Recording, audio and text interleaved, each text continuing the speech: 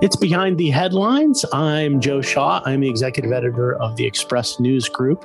We're the publishers of the Southampton Press, the East Hampton Press, the Sag Harbor Express, and the websites 27east.com and sagharborexpress.com. With me is my co-host, Bill Sutton, who is managing editor of the Express News Group. Hi, Bill. Good morning, Joe. Good morning, everybody. Another great panel of local journalists to join us and talk about what's going on behind the headlines this week. We have a first-timer this week, our good friend, Ambrose Clancy, who is the editor of the Shelter Island Reporter. Hey, Ambrose. Hey, guys. Good to be here. Welcome. Good to have you. Also back this week is Beth Young, who is editor of the East End Beacon. Hey, Beth, how are you? Hello. Good. Good to have you. And Denise Civiletti, who is the editor of Riverhead Local. Hey, Denise, how are you this morning? Good morning. Doing great, thanks. How are you? Good. It's been a busy couple of weeks, no question, and we got plenty to talk about today. Let's start by talking about the improving picture with vaccinations. It seems like just in the last week and really in the last couple of days, we're starting to see some vaccine flowing to the East End in a way that we didn't before. And that's been, Ambrose, you guys had a clinic on Shelter Island recently, right? It was one of these pop-up clinics, correct? Right. It was really a remarkable event. The town board and the police department and Assemblyman Thiel were pushing to get a point of distribution or a pod on Shelter Island. And they really, really pushed hard on it. And they pushed it in a way that's interesting, where they were declaring that Shelter Island was a medical wasteland, which is the phrase. I don't know if Islanders took that the right way, but that meant that the medical infrastructure of a place is very thin. There's a small medical center. There are 2 physicians. They have kind of part-time hours on the island. And plus, to get on and off, you got to get on a boat. And there are, more than a third of Islanders are 65 and over. So This would be a real problem. And they got it. And Islanders thanked Thiel, but also the town board for working at this. And it was this remarkable event. It was like a light being switched on. And I've heard this from other people and read reports as well of these vaccine distribution centers. It's this celebratory, joyful kind of thing. And on the island, it ran like clockwork. And there were 503 doses given out, and it was the Pfizer. And there will be, I think in 2 weeks, people will be back for their second vaccine. So it was one of the great days on Shelter Island since I've been editor, which is 8 or 9 years. Oh, that's terrific. Yeah, that's a great way to look at it. And Bill, we've been talking, this is Behind the Headlines. And I think we can say that there was a clinic yesterday in Southampton. There was yesterday being Thursday. There's also one on Friday in East Hampton. And behind the headlines, I think we're hearing sort of quietly off the record from folks that more vaccine now really is coming here and more is expected in the next couple of weeks. It's a real sea change just in the last week or so, isn't it? It seems to be. It's opening up, and especially with the new Johnson & Johnson vaccines, I think that you're going to see some of that out here too. I know that right now the state is opening up some of its centers, like Aqueduct is going to be overnight with the Johnson & Johnson. They're going to be going all through the night to open that up. I think we need to give Fred Thiel a lot of credit and Peter Van Scoyoc, I think, in East Hampton as well.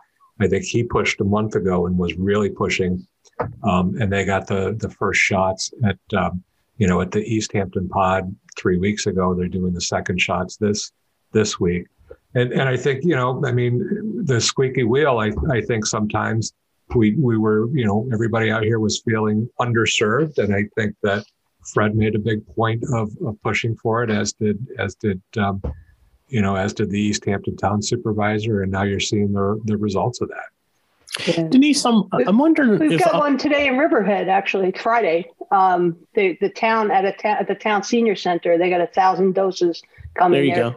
shooting people right now, actually. I think that's, and it's flowing in a couple of different directions. I'm curious up your way in Riverhead, whether Northwell, which owns Peconic Bay Medical Center, was really a partner with the state on distribution from the start. And I wonder if that may have been a little more helpful for you guys. Stony Brook Southampton Hospital has been part of the distribution network, but really only for healthcare workers and frontliners. I wonder if you had more access to vaccine up your way, or if it didn't make much of a difference. No, not really. Yeah, so far it's just been the healthcare workers at the hospital and other healthcare workers. I think they've reached out to after that. But the town supervisor here has really been pushing to get vaccines here, just like the other supervisors on the East End. And so they finally got a shipment. And she was telling me yesterday how, everything was kind of like so last minute. Like they had this plan, they submitted to the state for the senior center, et cetera. And then, the night before last, they got in touch with her or the date earlier that day and set the date. But then they had to come and inspect it. So they didn't come and inspect it till the night before. So she really didn't know until the night before that this was actually, going to happen. And they had, I don't know what they did on like Shelter Island and other places, but you know how the county is doing this pre-registration of people so that, because people are having a hard time navigating the ridiculous website. So they're doing that in Riverhead too. They started this pre-registration system.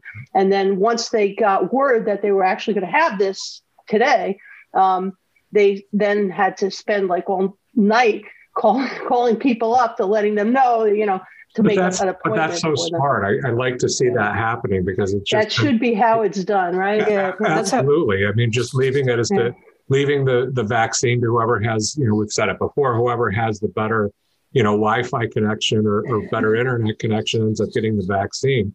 There should definitely be a list, and the towns in the county or even the state should be going down that list and making sure that people. And Fred Thiel said that some time ago. He's like, that. So. Beth, I wonder if we might have learned some lessons. I mean, hindsight's 20/20, but the scramble to get vaccines has and I think it's important to point out too that the hospitals, Denise sort of touched on this, the hospitals are limited. They can really only provide vaccine to frontline workers and people over 65. If you're someone with comorbidities, you have to actually travel to the state mass vaccination centers to get your shot. And it didn't happen on the island, though. There were people with comorbidities that were...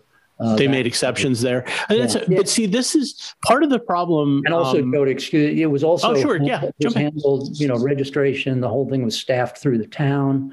It was all, again, with the senior citizen population, the town had volunteers taking phone calls around the clock because, seniors trying to navigate the web is difficult. So it really was, it was really well done. Yeah, Southold did it the same way. They had a clinic Thursday, and they had 1,000 shots of the Pfizer vaccine. Stony Brook brought it out, Northwell was just they were doing first responders and frontline workers, and healthcare workers. But Southold Town really ran the getting the word out on the Southold site, and it was just like what's happening in Riverhead now. We had like 2 days, maybe a day and a half's notice. But they had a list in the supervisor's office, and actually, like the community liaison in the supervisor's office was actually individually calling seniors in Southold saying, "Hey, the vaccine's coming tomorrow. Hope you'll be in town." See, I feel like the local, like Southampton Village Mayor Jesse Warren's been really active in getting shots out to people, and Peter Van Scoyoc in East Hampton Town. I think people are rushing to fill the void, but that void is to me, Beth, the biggest thing we learned through this is that there was just no plan for how to get vaccine out quickly and efficiently to everyone who should be getting shots right now. And the really big problem that I've witnessed and people I've been talking to, it's like the way the state divided up which facilities can distribute to which people, I mean, the demand was, from what I've heard, is the demand was all in the senior population. Like there were a lot of frontline workers who were younger, who maybe either already had it or they didn't feel like they were at risk. But the senior citizens were like, please give me this shot. And so many places wouldn't even vaccinate them. Like the first clinic that East Hampton had, they couldn't vaccinate seniors. And the supply wasn't letting them. The supply to the pharmacies has just been like a trickle. You know, they're supposed to be vaccinating the 65 and over. Which is where I think a lot of people were looking. I think they were hoping. And Ambrose, it's interesting because you're right. Folks on Shelter Island really were had triple whammy against them. You have the geography. They were older folks. The access is an issue. It's really terrific that they were able to get a pop-up clinic set up on Shelter Island. And I imagine how many doses did they give out? 503, which is a pretty decent chunk of the population. Right? Yeah, and Islanders have a chip on their shoulders, and rightfully so. A lot of times, the last election, the town supervisor Jerry Siller, along with Fred Thiel, were pushing for an in-person early voting site on the island, again, for the same reasons, to have a pod. The older population having to take ferries back and forth to get to an in-person early voting site, and it never happened. The Board of Elections just shut it down. So this happening with the vaccinations was great. There were worries, again, that Shelter Island is going to be overlooked in this, and they weren't. So it was all good in the end. So Denise, there's sort of a random nature to how you're able to get the vaccine. So much, I mean, it's been compared to buying concert tickets in the old days where you just hoped that you were the person who got through at the right time. I still have people asking for advice. It seems to me that the state sites, the pharmacies, the towns and the hospitals are all places you need to keep an eye on online and look for appointments. But there are, I had a friend who checked the hospital website in Southampton yesterday and got an appointment last night to get a shot. So it can happen, correct? It can. And the important thing to know, which I had no idea, is that when you go to the state site, that Am I Eligible site, and you get to the page where they list all of the sites and you see that everything is booked except for the site in Potsdam. I don't know if you've done this, but it's like every time I go. So you and I and most other people, maybe of a certain age, would say, oh, well, but the 20-somethings, they just keep clicking. It doesn't matter where they just click. And so my daughters discovered, and I'm sure other people as well, but that I had no idea, that when you click on make an appointment at Stony Brook, even though it says fully booked, guess what? You can actually make an appointment. You just if it pops up and says no appointments, you just keep refreshing that page, and eventually appointments pop up. Then the problem is for me anyway, you have to be able to type really fast. Yes. Because if you don't do that really quickly, then somebody gets it before you. So even when something pops up. But, my daughter was able to get an appointment for herself because of her comorbidity, and she got one for me because of, let's say, my size. And I'm going on Sunday to Stony Brook. I brought her there the other day, and it was an amazing. I didn't know what to expect because this whole thing has seemed less than like the well-oiled machine we would hope it to be. But it actually was. When you got to the site, it was really like you said, like clockwork. I mean, they had this down. So that was nice to see. I'm going this afternoon to Stony Brook, and I have to admit to being a little nervous about it. But it's encouraging to hear that things went so smoothly for you. My wife and I went to Stony Brook too, Denise, and it was great. It was just really, really efficient, and I got the appointment by being on the phone for about 5 hours, just calling back. Yeah, I've got the sore arm today because I went to Aqueduct all the way. I got an appointment about a month ago And again, as you said, This Aqueduct. Pennsylvania Aqueduct? is hanging out. Aqueduct is there are a couple of those words that I don't say very well, apparently. But it really was an efficient operation. And I think, Bill, you mentioned the Johnson & Johnson vaccine. I think the other game changer is that now I think it's at the Javits Center. Am I saying that correctly? Javits Center? Is that right? Okay, thank you. Just double check it. They are offering the Johnson & Johnson vaccine with overnight appointments for people who go back and forth from here to the city.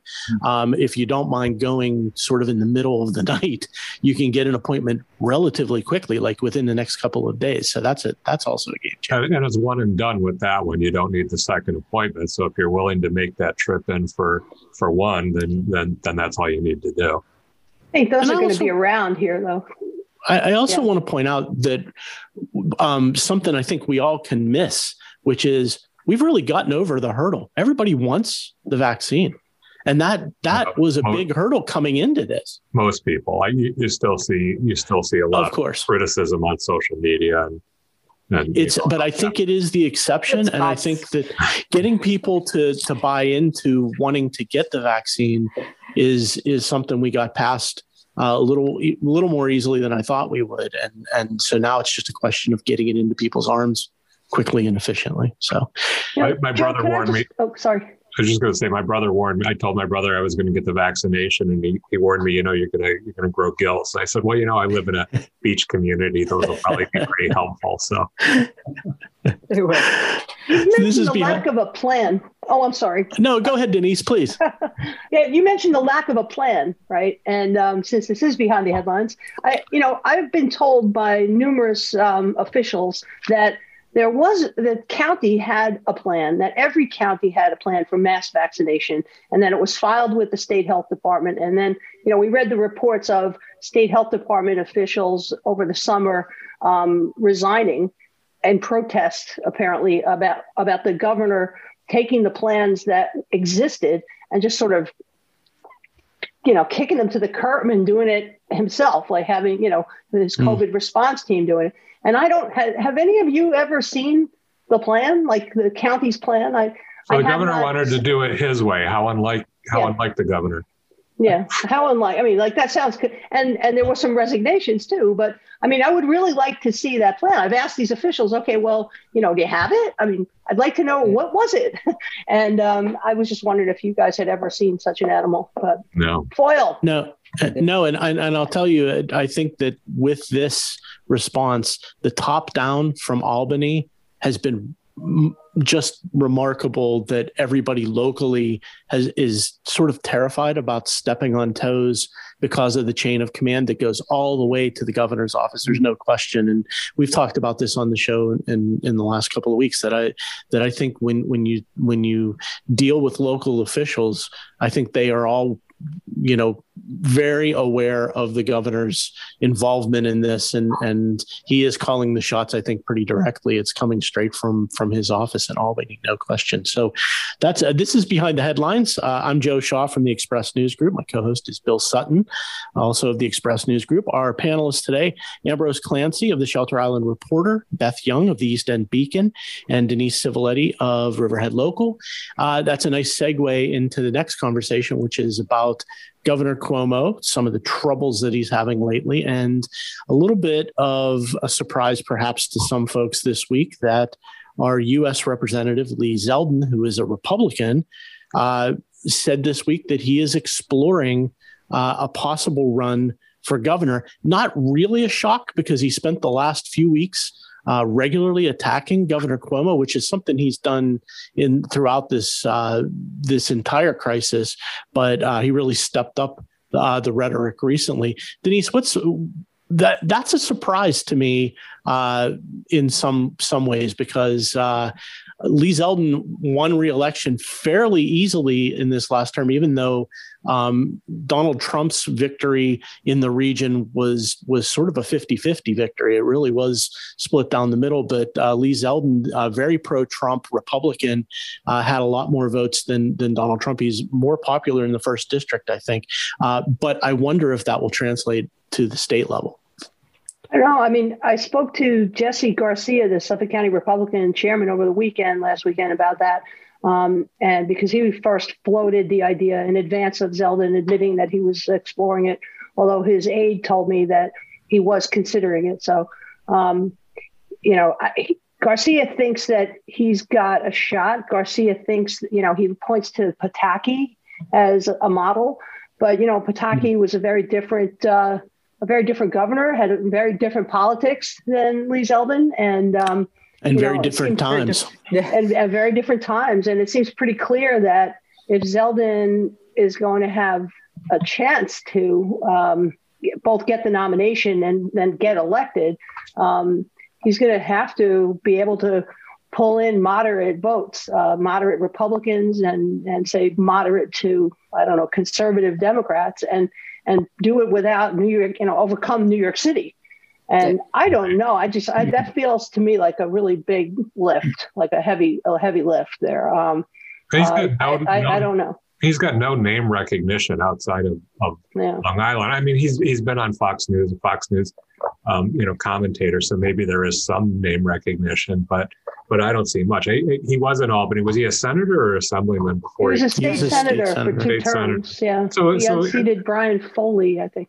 Right. I think that what Zeldin has, of course, is that base, that Trump base, which is, you say what you will about it, it's amazingly motivated. I mean, these people are real foot soldiers, and they go out to vote, and they get other people out to vote. And Zeldin, I think, is probably looking at that and saying, base in a lot of ways, that's what I can build from. I got that, but I can build from. He has some kind of environmental record that Shelter Islanders, like. He's gotten money to save Real Point, which is a small peninsula of land which protects Cockles Harbor, which has businesses and residents around it. And it's been a big issue for Shelter Islanders. And Zeldin's been really out front on it, and he got money to shore up this harbor. So, Ambrose, we've had our translate to other kind of environmental issues that people can get on board with.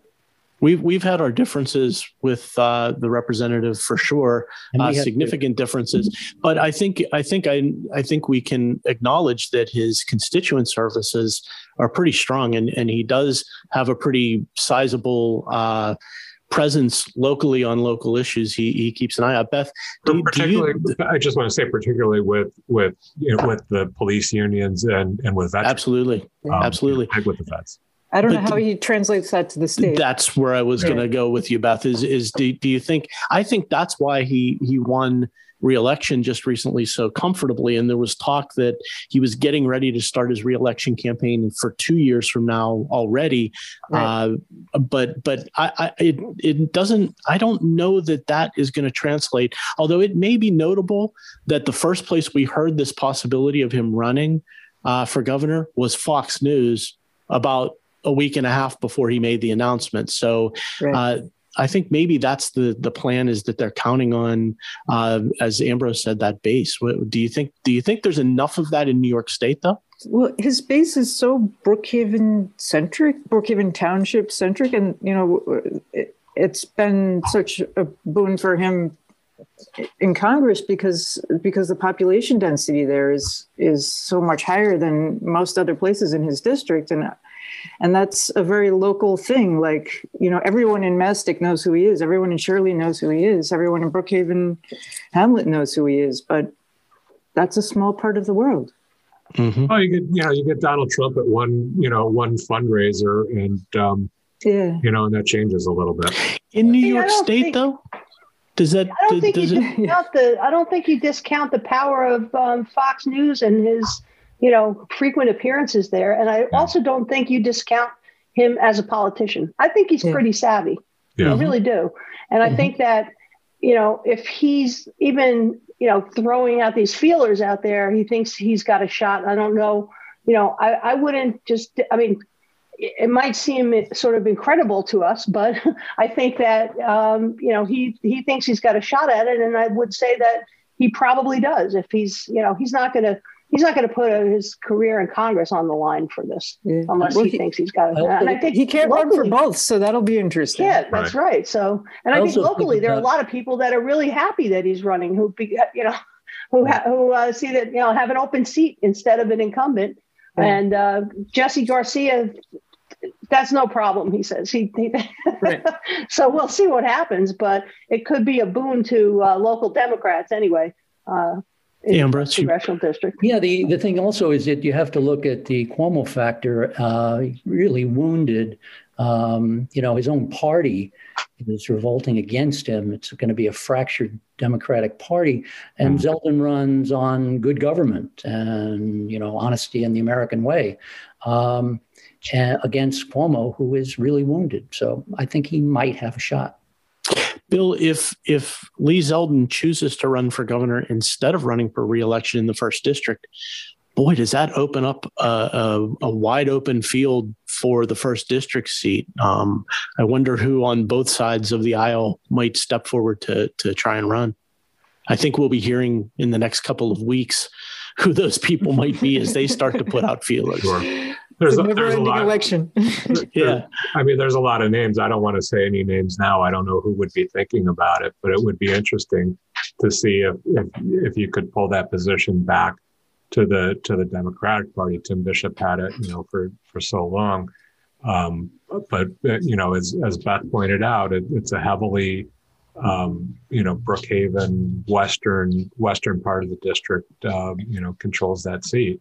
Yeah, but Beth, it's an unusual district because it's swung back and forth. I mean, Tim Bishop really was as liberal a Democrat as you could probably find, and he represented the district for several terms. Yeah, and I'd say that's really surprising. Yeah, and came from the East End. I think that's the other thing. Yeah. I think Tim Bishop's first election was almost a surprise. There was some. There was some surprise there that he actually got elected, and there was some political, wrangling that, and his name is Grucci. He's running Grucci, and Grucci had made some missteps, perhaps. And I think Grucci helped him a lot. Right, Grucci helped him a lot in that campaign. And I think once he got into office, then it was all about constituent services and building those constituent service with the veterans groups and all that. And that helped him to get reelected a couple of times. And then it was fireworks that brought him down. Exactly. Yes. Ironically enough, that's a great tale of how that all happened. Denise, the other thing that's interesting is that in the next 2 years, when this is the time period we're talking about for both of these races. Wow, this is going to be a political theater in evolution. I have no idea what politics are going to do in the next year or two. I feel like things are very much in flux, and that comes into play with both the governor's race and the local race. Absolutely. I don't think that we can just count on Cuomo being the Democratic candidate for governor, that Zelda is going to have to unseat. I mean, it just every day there's more bad news for this administration. And the reports in the New York Times and the Wall Street Journal last night about how these the July report by the DOH got edited and altered by high-level Cuomo aides, including Melissa DeRosa. That was really disturbing stuff. So, I mean, I feel like he's kind of hanging on by his fingernails at this point. I don't know.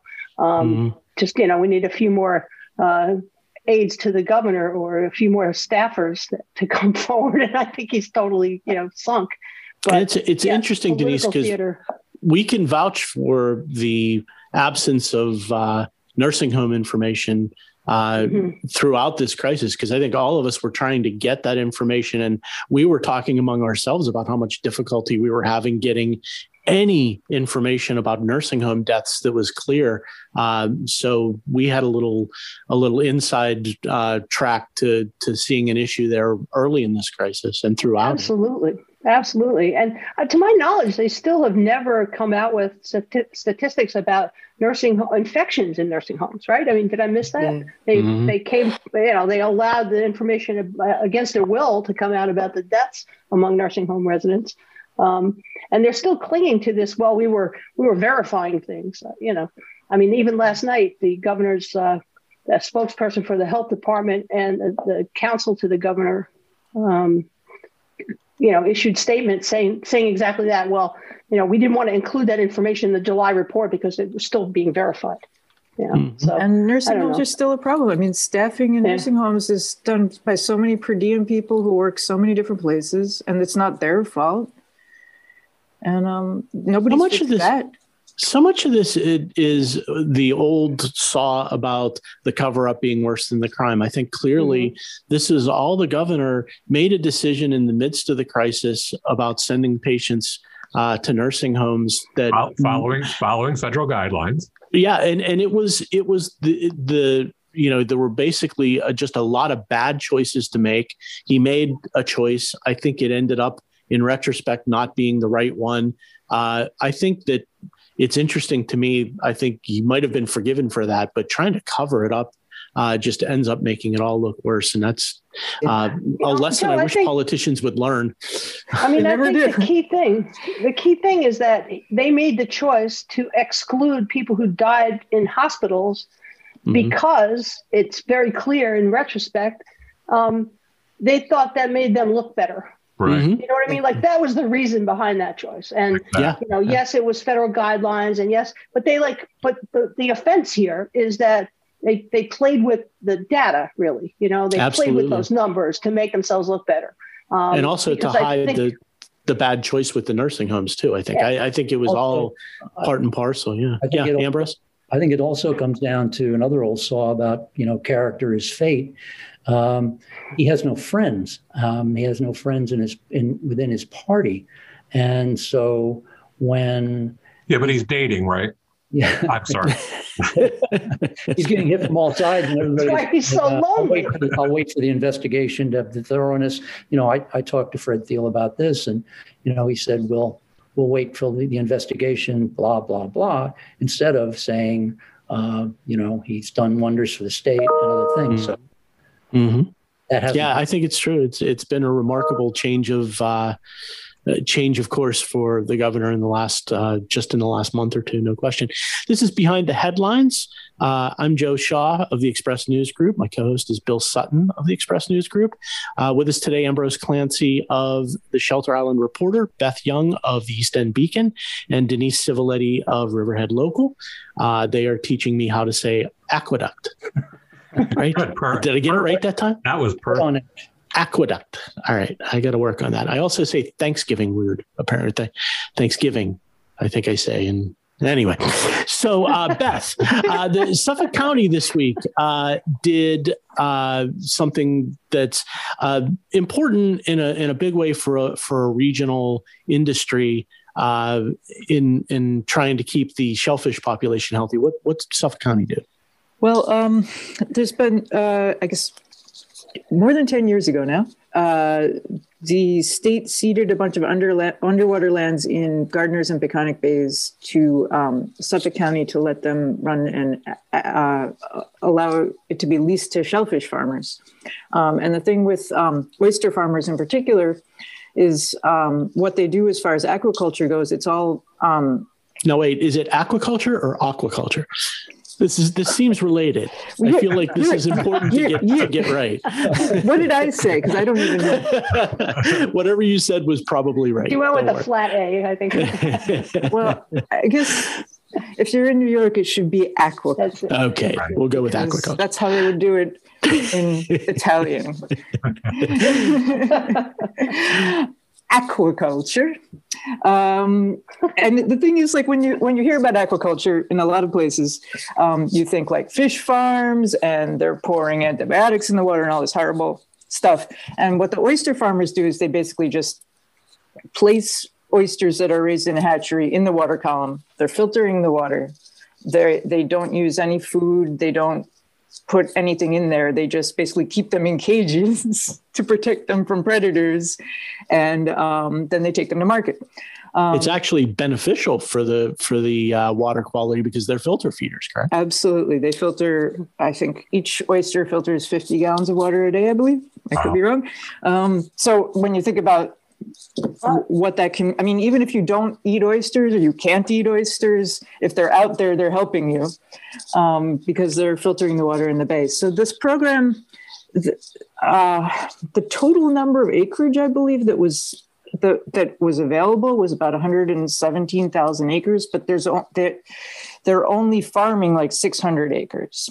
They add 10 acres they had 60 acres to the program each year. But this, as it's become more prevalent, and as some of the oyster farmers have found that they grow better in floating gear, which is higher up in the water column, it's created conflicts with some other bay users. And a lot of yacht clubs have gotten on board lately saying, hey, this is interfering with our sailing programs. So it's become almost like a class warfare kind of issue. So the program was up for a 10-year review, which started in 2018. They finished their review in December and started holding public hearings, and they were very, very contentious and very hours long each time. A lot of people coming forward on the part of the industry. These are people who've invested hundreds of thousands of dollars, started, a business on leased land that could be taken away from them, invested their life savings in this sort of thing, and they're dealing with the navigation conflicts are a very recent development.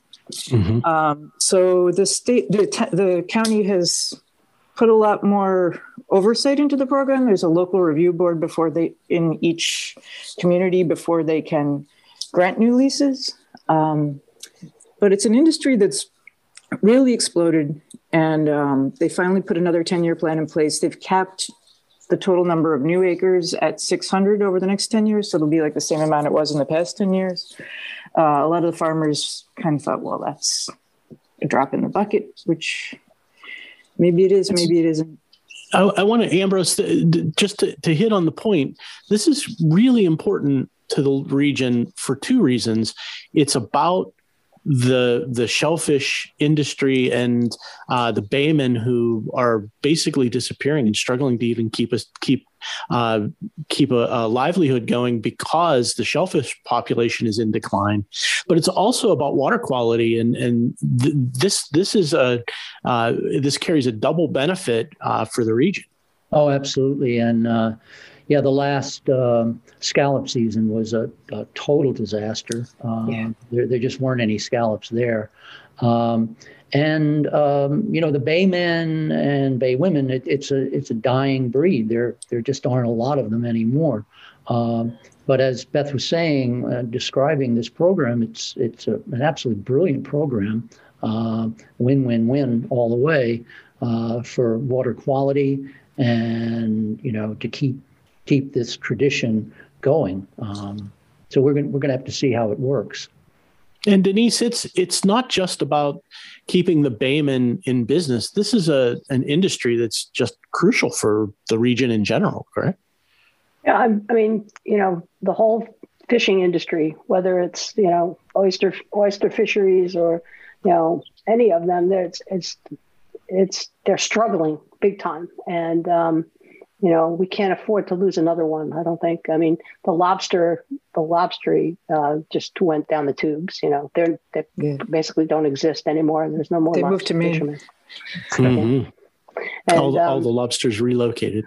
Yeah. So it's like, if we don't hang on to the things that we can or work to try to hang on to them and revive them, what's left of that uniquely East End industry for Long Island, really. I mean, it's sad. Quality of life. It's three words that people throw around all the time. And I feel like that's a big part of the quality of life here. No question.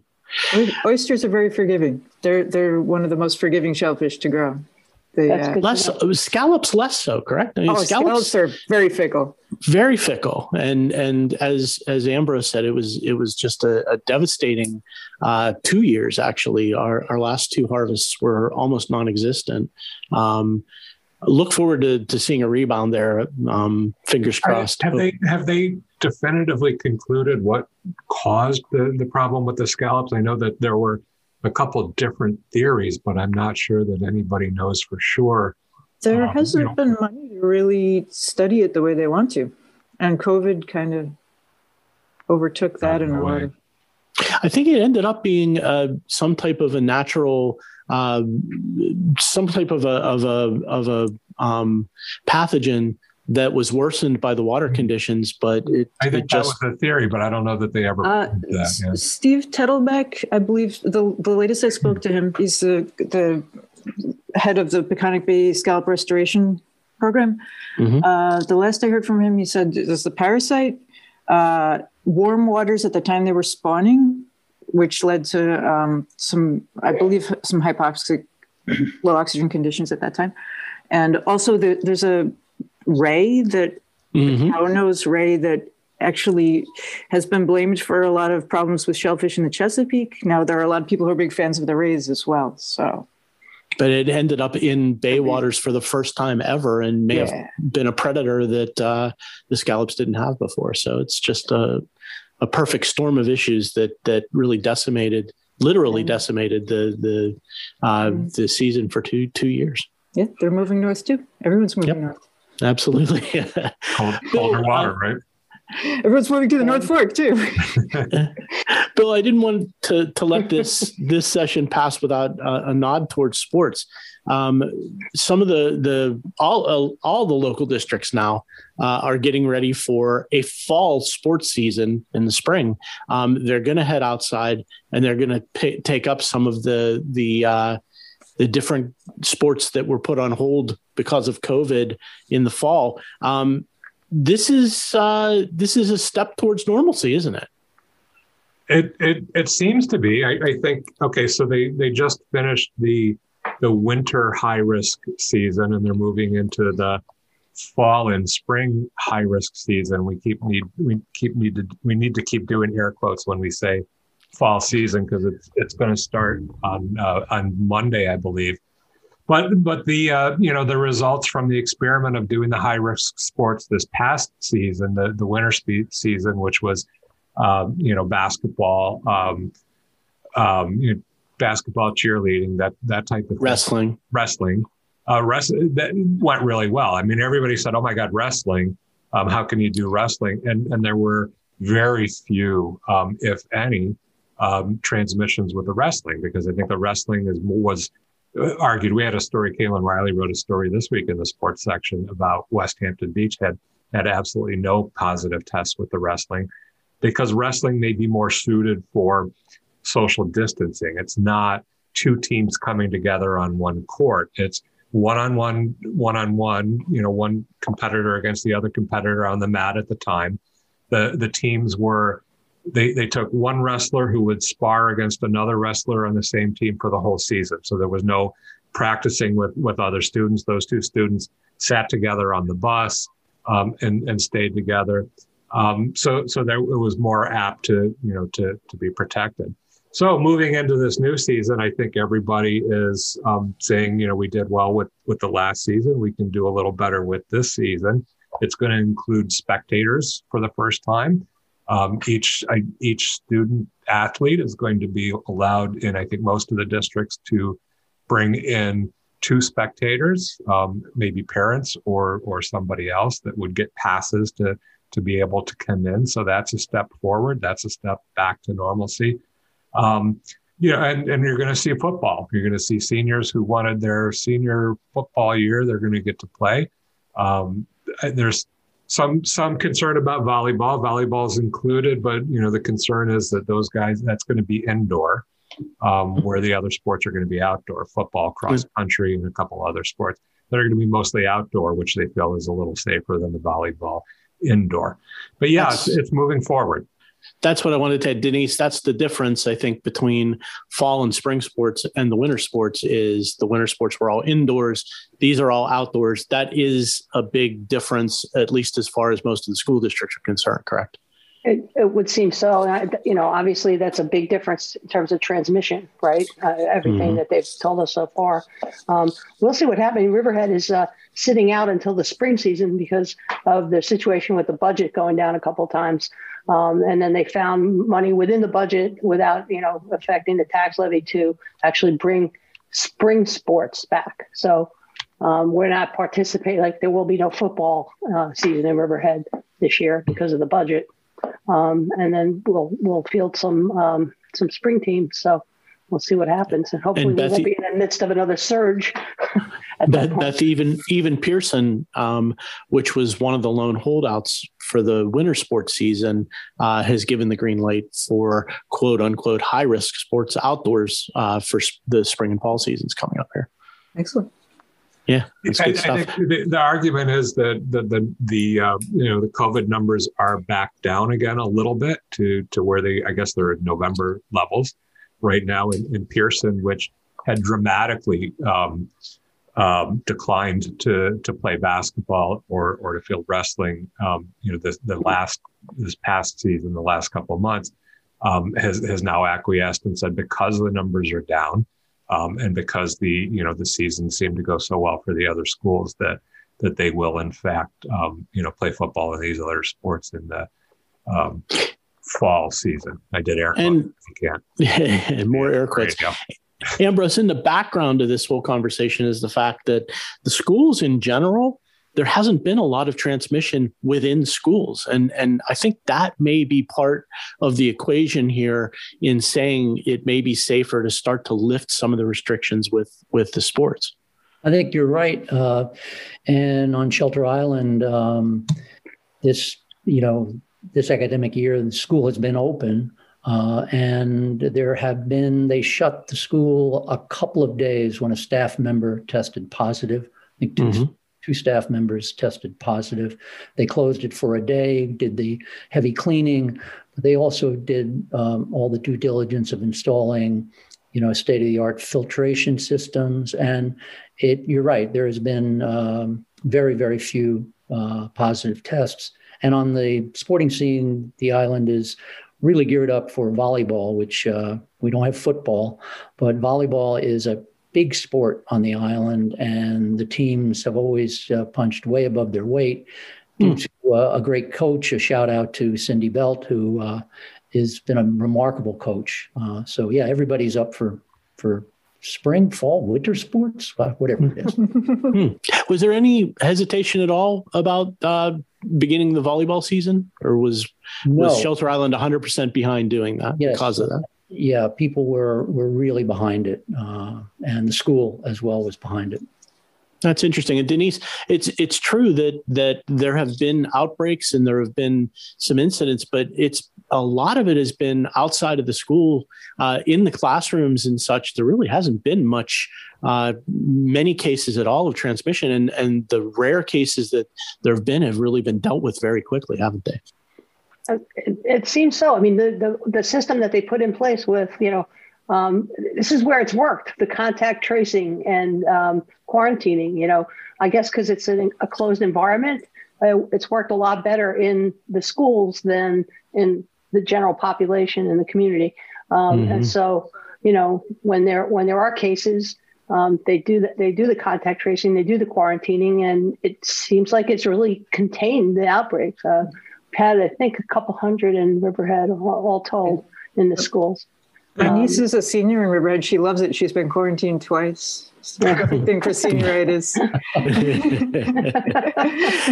So, we've said it before, but I think it bears repeating. I think the school districts and the teachers and the school boards and the administrators and the kids have all been remarkable through this crisis. And I think it's going so well that, we've got stories this week there's various school boards at West Hampton Beach, Bridgehampton Springs. They're all going back to, in the next week or so, they're all going back to 5-day schedules, 5-day in-person learning for students. I think there's some caution there, space-wise. Some kids are going to have to, double mask, and the social distancing is going to go from 6 feet to 4 feet. But I think they're all prepared for that. And I think it just shows how confident the districts are and how, how well they're moving forward. And the numbers have come down again.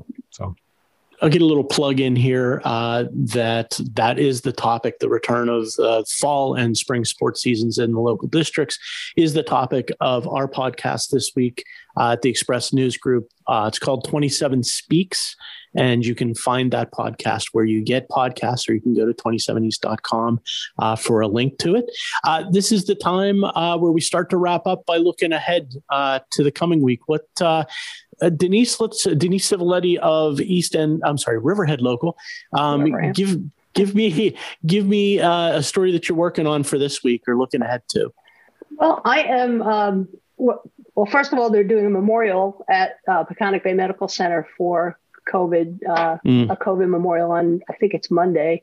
So I think that will be, that's definitely going to be an emotional and very moving thing, I think, because the way the people who work there have really been impacted by what they dealt with beginning this time last year. We are working on another nursing home story with the COVID crisis in nursing homes, and speaking to some local administrators about what they went through and what they think went wrong. Stay on that topic, Denise. You've been right on top of that all along, and I think it's terrific. So important. No question. Beth Young of the East End Beacon, what are you looking ahead to? Well, we have a really cool little feature this week. The North Fork Community Theater in Mattituck had just finished this massive, very enthusiastic renovation right before the pandemic hit. And they were just getting ready for they were about to do the producers. They'd wanted to do the producers forever. And so they've had to really innovate this year. And they're doing a virtual production of Clue in a couple of weeks, and starting to think about the future again. So very good stuff. Yeah. Ambrose, we got about a minute or so. What's going on the island, on Shelter Island, and what are you looking to report in Shelter Island Reporter this week? We're looking at the progress of the comprehensive plan program. The island doesn't have a comprehensive plan, unlike almost every other municipality. They had one. They had a big effort back in the 90s to put it together, but then they didn't act on it, and the town board never acted on it. So this is a real big effort. They're very motivated. They brought in consultants. They have a councilman, Mike Beebon, who is the mover and shaker of this, along with a local islander, Edward Hinden, to really make it happen. They've put out a survey. They're going to have what's called listening sessions. And so we're following their progress, which is kind of an exciting idea. It's gotten some flack because of course, what it's costing. And there are people, islanders, who are saying, what's the point? This is money just thrown away. So it's an interesting idea. It's a meat and potatoes issue for us as we cover the local communities, no question. So that will wrap this week. I want to thank our panelists, Beth Young of the East End Beacon, Denise Civiletti of Riverhead Local, and Ambrose Clancy of the Shelter Island Reporter. Thank you to Bill Sutton of the Express News Group, my co-host. I'm Joe Shaw of the Express News Group. We will be back here next week going behind the headlines again. Thanks for joining us.